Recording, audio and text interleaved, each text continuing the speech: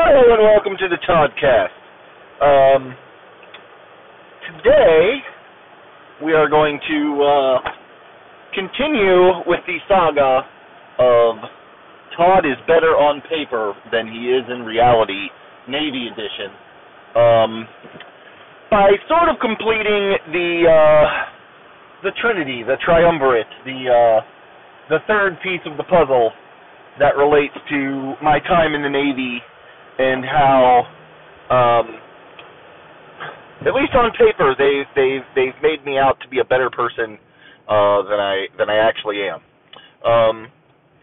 For those of you who are just catching up, if you refer to episode 5, the mullet of podcasts, you can hear me talk about how they gave me a color vision test that they essentially faked until I, on paper, show to have full color vision, which is not necessarily the case. If you would like to refer to episode 14, the swim test, you can hear all about how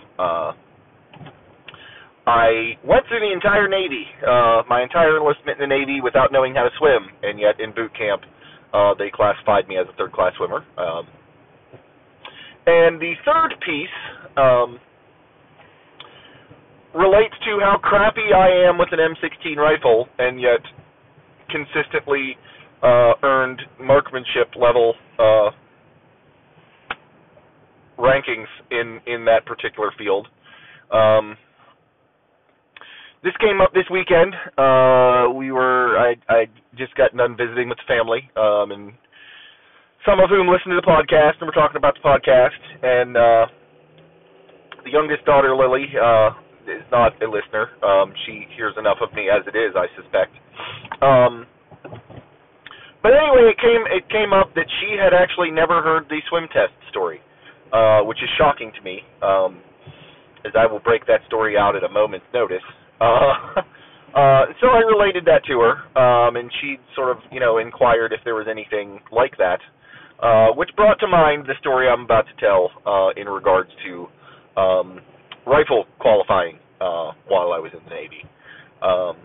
And it occurs to me I should, go ahead and just share that with the rest of you. And like I said, it's sort of a things come in threes sort of situation. And so to sort of, finish that cycle out, I'll go ahead and tell that story.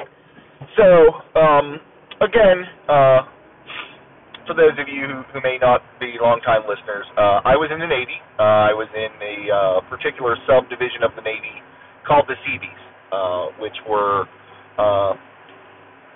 construction folk, and as such, we were basically land troops. As such, our combat training, I'm going to say, was similar to that of the Marines, because most of our procedures and so forth were based on the Marine Corps' way of doing things. Let's be real honest here, folks. When it comes to land combat, the Marines are clearly far superior. That's what they do day in, day out. As Seabees, our main job was construction type activities, with a little bit of here's how to defend yourselves, should we be in a war situation and your position is overrun, sort of a deal. So not really trying to make a comparison between the Seabees and the Marines, other than, that's what our training was patterned off of. As part of that, everyone in the battalion received training in, how to aim, shoot, clean, maintain, etc. An M16. The rifle you always see, in all the war movies. We've been slinging M16s at least since Vietnam. And for all I know, the weapon I was handling may have been around from that time period. When I was in the Navy, wasn't really all that great at updating their gear. If it works, keep using it. So we're, I knew how to tear that sucker apart and clean it and put it back together, and we didn't do like time trials or anything. But you end up getting pretty good at it. And so part of the training regimen, part of the way the CBs operate is you spend 7 months deployed overseas to somewhere, and then you spend 7 months in home port, back in the States, which is largely time spent doing training. They do have some minor projects that you can work on to do, to practice your construction skills, but a lot of it is more military training, combat stuff, that sort of a deal. And so every 7 months, you would be in home port, and part of that would be going to the rifle range. And you had to qualify. Like, that's all there was to it. And to sort of set the stage for you as to how that looked and how that worked. The rifle range was not on base. It was an off-site location out in the woods, some piece of, military government-owned land, where they would do all of the weapons training, which includes the rifle. It also includes, the big stuff, the 40 cal and the Mark 19. Quick side note: the Mark 19 is a thing of horrible beauty. It is basically a fully automatic weapon that, instead of shooting bullets, shoots grenades. It is a horrible and wonderful thing to behold in action. But maybe we'll get to that at some other point. Point I'm getting to is that's where the rifle range was. And it was probably about an hour's bus ride from camp, or from base. And so what they would do is they would load up multiple school buses full of all the people in the battalion. You would load up the bus at, oh my God, early in the morning, like 4 in the morning or something stupid like that. Drive out there, and you would spend the entire day on site until everybody had gone through. And I want to say they ran, for the range itself, 15, 20 people at a time. So it took a while. When you're up, as I will get into later, it's not just a hop up, 2 minutes shooting a thing, and then next. It was, an elongated procedure. Add to this that, call it fate, call it God hating us, call it whatever it is you'd like. I swear, every time, you were going to go to the range, it would either be stupid cold or stupid hot, no mild temperatures, and invariably it would rain in some form or fashion.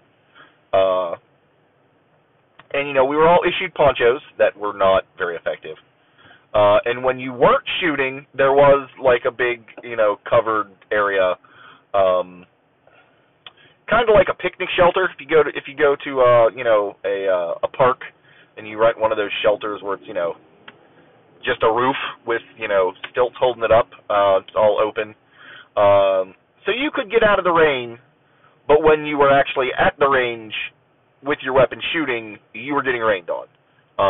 And because it had been getting rained on, and it's all generally dirt, you were, in the mud, and it was miserable. Every time. I cannot think of a single time in Gulfport when we went to the rifle range that it wasn't pissing down rain on us the whole time. And either cold, and so you're wet and, shivering, or stupid hot, and so you're wet and sticky and humid and gross. So you'd get there at, before the sun is up and do your thing, and you wouldn't leave until long after the sun went down. So it was definitely in your best interest to, make your qualification happen while you were there, because if you did not qualify, that meant that, in, a couple of weeks or a month or whatever it was when they went to do this again, you are going to be part of that and have to, lose a whole other day.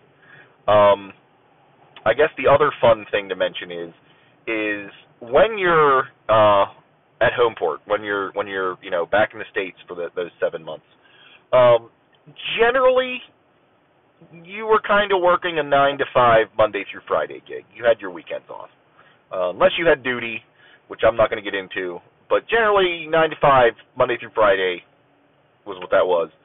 A lot of times they would do these little, all day excursions to hell. It would be a Saturday. So not only were you losing, a day of your life being, wet and miserable, you were losing a weekend being wet and miserable. So you definitely wanted to try and just knock that out the first time and just call it good and not have to deal with it again. What else can I tell you? The range itself,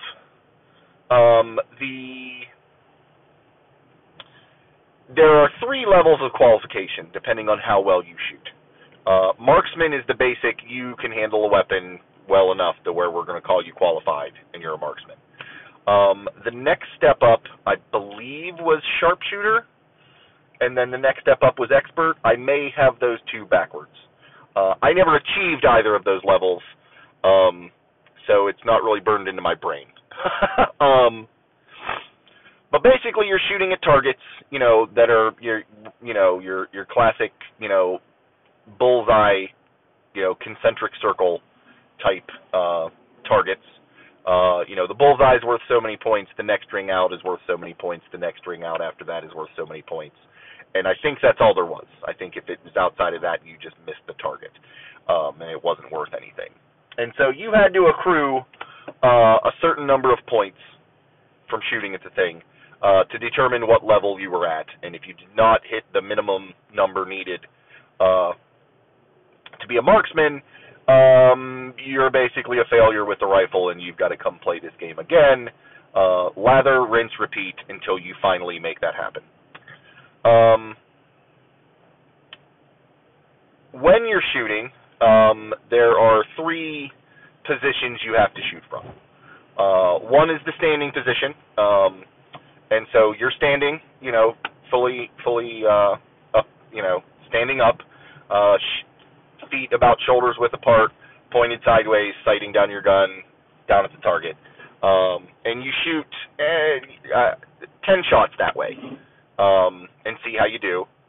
The next one was the sitting position, where you basically are sitting on the ground, crisscross applesauce, as the kids call it nowadays.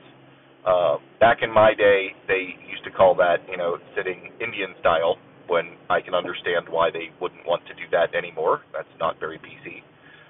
But hopefully you all understand the seated position I'm referring to. So you'd sit like that. You'd kind of lock your elbows in the nooks of your knees to sort of steady yourself.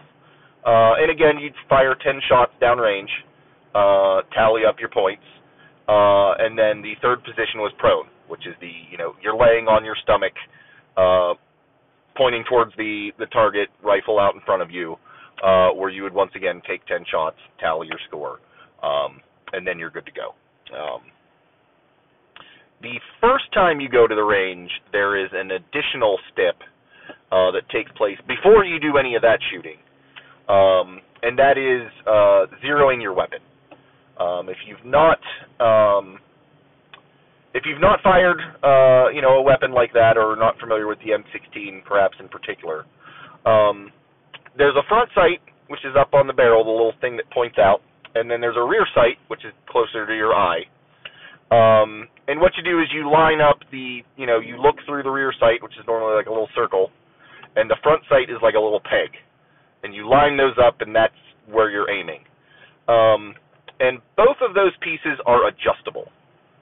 You can raise or lower the peg. You can, make some sort of up and down and left and right adjustments on the rear sight. And that's because not everybody holds the rifle the same way, because people are different sizes and shapes, and you got to account for that. And so they give you, 10 rounds of ammunition you load into the clip there, and you take a shot, and there's a range coach next to you with binoculars who looks and says, okay, that went left, make this adjustment to your rear sight, or oh, that was too high, make this adjustment to your front sight. And they work with you to get it zeroed into, your particular, the way you're holding the gun with your face and, distance to the sight and all that, so that you have a chance of actually aiming correctly. If you just picked up a random M16 and started, aiming in and shooting, you're probably not going to hit what you're going for because it's not zeroed for you. But once you've done that, you really don't need to do it again, no matter what your, what position you're in, because generally your face is going to rest up against the side of the rifle the same way, more or less. This was problematic for me the first go-around, and pretty much every subsequent go-around when we had to qualify, in that I am a person that wears glasses. And when you're at the range, unlike what you'd do if you were in an actual combat situation, they take your safety very seriously. So, I'm wearing glasses, but I'm also wearing goggles. The sort of lab goggles you wear in science class that, cover your whole eyes and have little air vent holes in the side. Everybody wears those. If you have glasses, they go over your glasses. Everybody has earplugs and then also ear muffs. You get double hearing protection because these rifles are, loud. And the hearing protection wasn't so much the problem in so much as it was the vision side of it.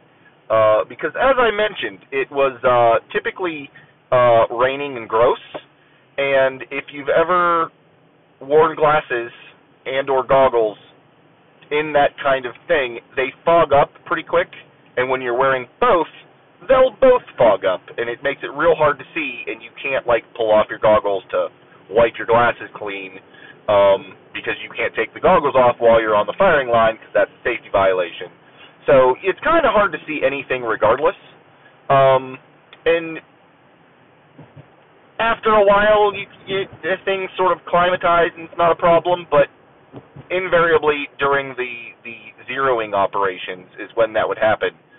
So I'm firing all over the place, and they're telling me to adjust things, and I do so, but I don't know that it likely did any good. Because it wasn't very accurate because I couldn't see very well. So it kind of got started off on the wrong foot to begin with. So the first time, I do the zeroing thing, and I'm, wet and gross and all that. I should also mention that I'm pretty sure that when you're zeroing your weapon, you're doing it from the prone position, lying down.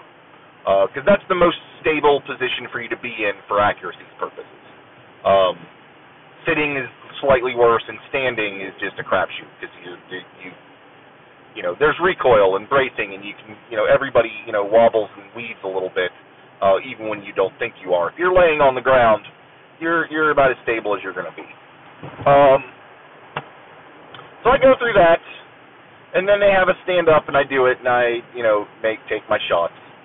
And I guess at this point I should describe, how the range works. The regulation sort of distance from the target, you're supposed to be, I want to say it's 250 or 300 yards away from your target. And the target itself in those conditions is like a giant poster-sized thing. It's 6 foot by 6 foot. The bullseye is as big, like a foot or bigger in diameter. But because you're so far away, it looks teeny and it's hard to hit. There was an instance in Okinawa where we actually, did rifle practice on a full-size range. And in those cases, you take your shots, and the targets are on, I don't know what to call it, the mechanisms that pop up while you're shooting and then come down when you're done. And underneath sort of the berm where these are, there are benches where people are on the other side. They get the signal, they pull the thing down, they make note of where you hit or didn't, keep track of your score, and then,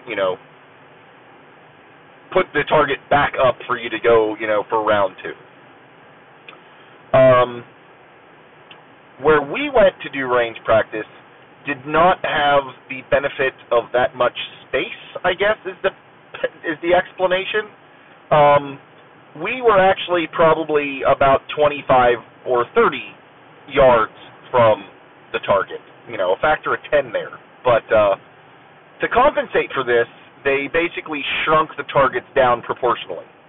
So that if you are, sitting there at your rifle looking through the sight, the size of the target through your sight is essentially the same.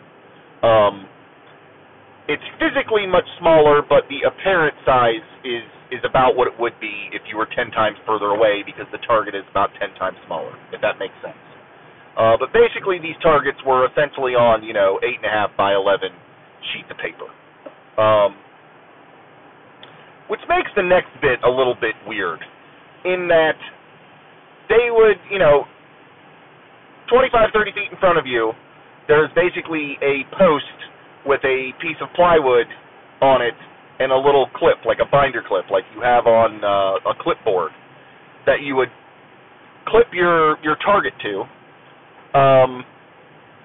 Like you would walk down, clip your target to it, and then walk, about face and walk back to, the firing line.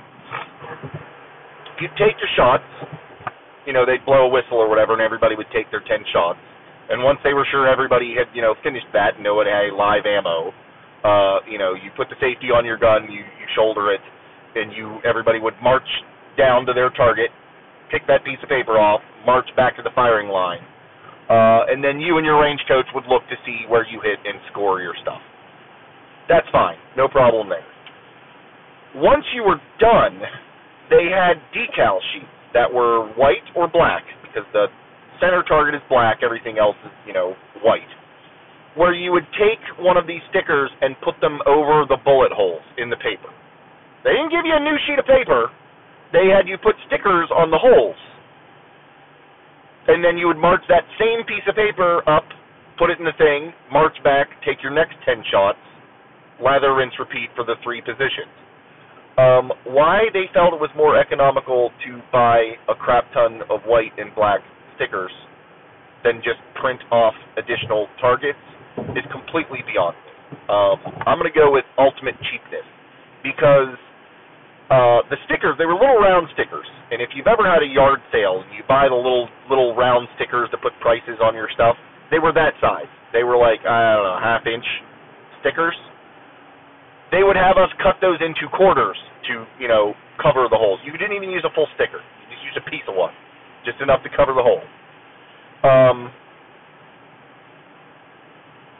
And that's how that worked. And there were range coaches that stayed back on the line, and they, made sure everybody was, following safety procedures, and they were also the guys who, scored the things, made sure nobody was trying to pull a fast one. So, my first time up the range, I do this, and I am a crap shot. Out of 10 shots, if, 6 of them actually hit the piece of paper, I was doing well. I am just no good with a rifle. And so, obviously, my scores were, pretty low. I was not happy with this, and the range coach, because I was fresh the first time I did this. I didn't know that many people in the battalion, because the range coaches are guys from your battalion who have previously qualified. I guess that's noteworthy. And so they don't know me anything. They're like, yeah, you suck, dude. Sorry, we'll be seeing you again. And that's how it went the first time. Second time, I think I actually managed to luck out and do better. By the time our next home port came around, I'd gotten to know some people. I was buddies with some folk. The guy who was my range coach that time around knew me, and we hung out every now and then. And when range was coming up, and I knew he was a range coach, and we were hanging out, and smoking cigarettes, and drinking, I made mention about how much I was dreading it and how bad I sucked and whatever. And he's like, I'll see what I can do to be your range coach, see if I can't help you out. And I figured he's talking like, pointers. Here, hold it this way, or, aim this way differently or whatever. But range comes around and we go out there. And I take my first, 10 shots, and I bring the paper back. And he tallies up my score for real, and he's like, "Ooh, that's not good." And he looks, and again, because these were all recycled pieces of paper, like I said, I don't even think you got a clean sheet for your own first go. They just shot on these things until there was more sticker than original paper, and then they would issue a new target. He's like, "See, there's this one here that's in the bullseye, and it looks like it's got a sticker, but I can't. It looks like you shot at this sticker. It's kind of peeling up. I think that's where your shot must have went." And I kind of look at him like, "Are you kidding me? I clearly did not do that." And he's like, "I'm going to count that as a bullseye," and writes it down. And I'm like, "Okay, I am not going to argue against you. I do not want to have to keep doing this." And so, several, generous points were applied at that point. The other thing that you should know is that the bullets that are shot out of an M16, when they, impact a target, a paper target, obviously it punches a hole. And it's funny, the diameter of that hole is about the same diameter of hole that you would get if you took a sharpened pencil and jabbed it into the paper and made a hole that way. Which is something that I found out, again, one time when the range coach was scoring things up and things weren't looking too good.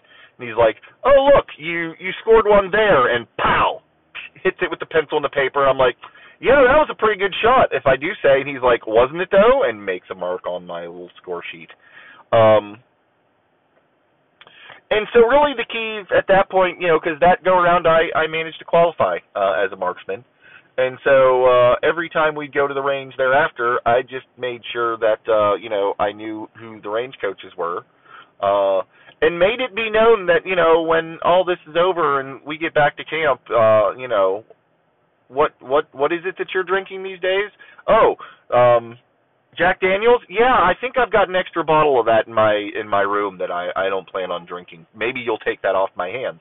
And it's amazing how well I qualified in the years after I came to to learn the range coaches and learn how to better operate the weapon and so forth. So if you were to look in my military record at the various qualifications and so forth, like I said, I am a third-class swimmer with full color vision who is absolutely qualified to operate the M16 rifle. And ain't none of that true except that now I can kind of sort of swim. And I can see most colors, just not all of them. I can't speak to the rifle thing.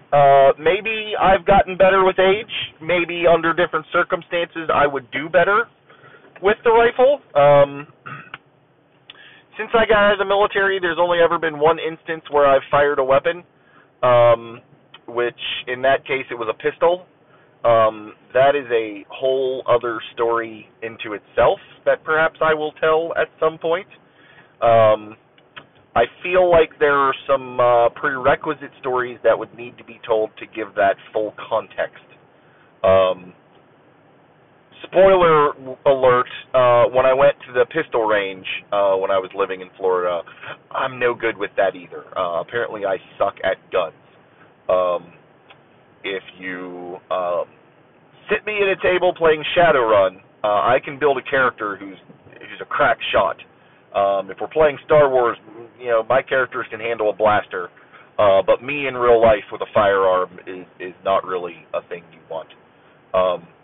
I've never fired a shotgun, but given that the concept behind shotguns is you're not really going for accuracy, it's spraying pellets everywhere, I could probably hit stuff with a shotgun.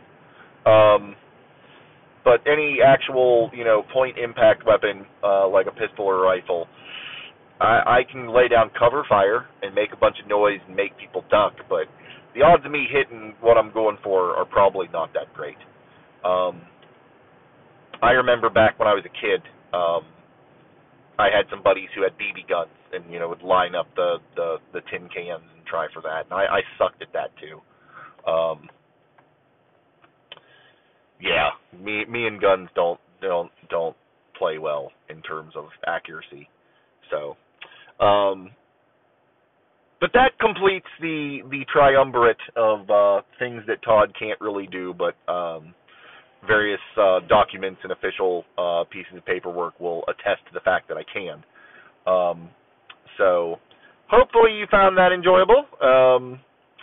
If you've got any questions or comments, feel free to hit me up on email or on Twitter, or leave me a voice message on the old Anchor app there, and I will work towards addressing those. Outside of that, again, I hope you enjoyed, and I hope you all have a good one. I'll catch you next time. And that's it.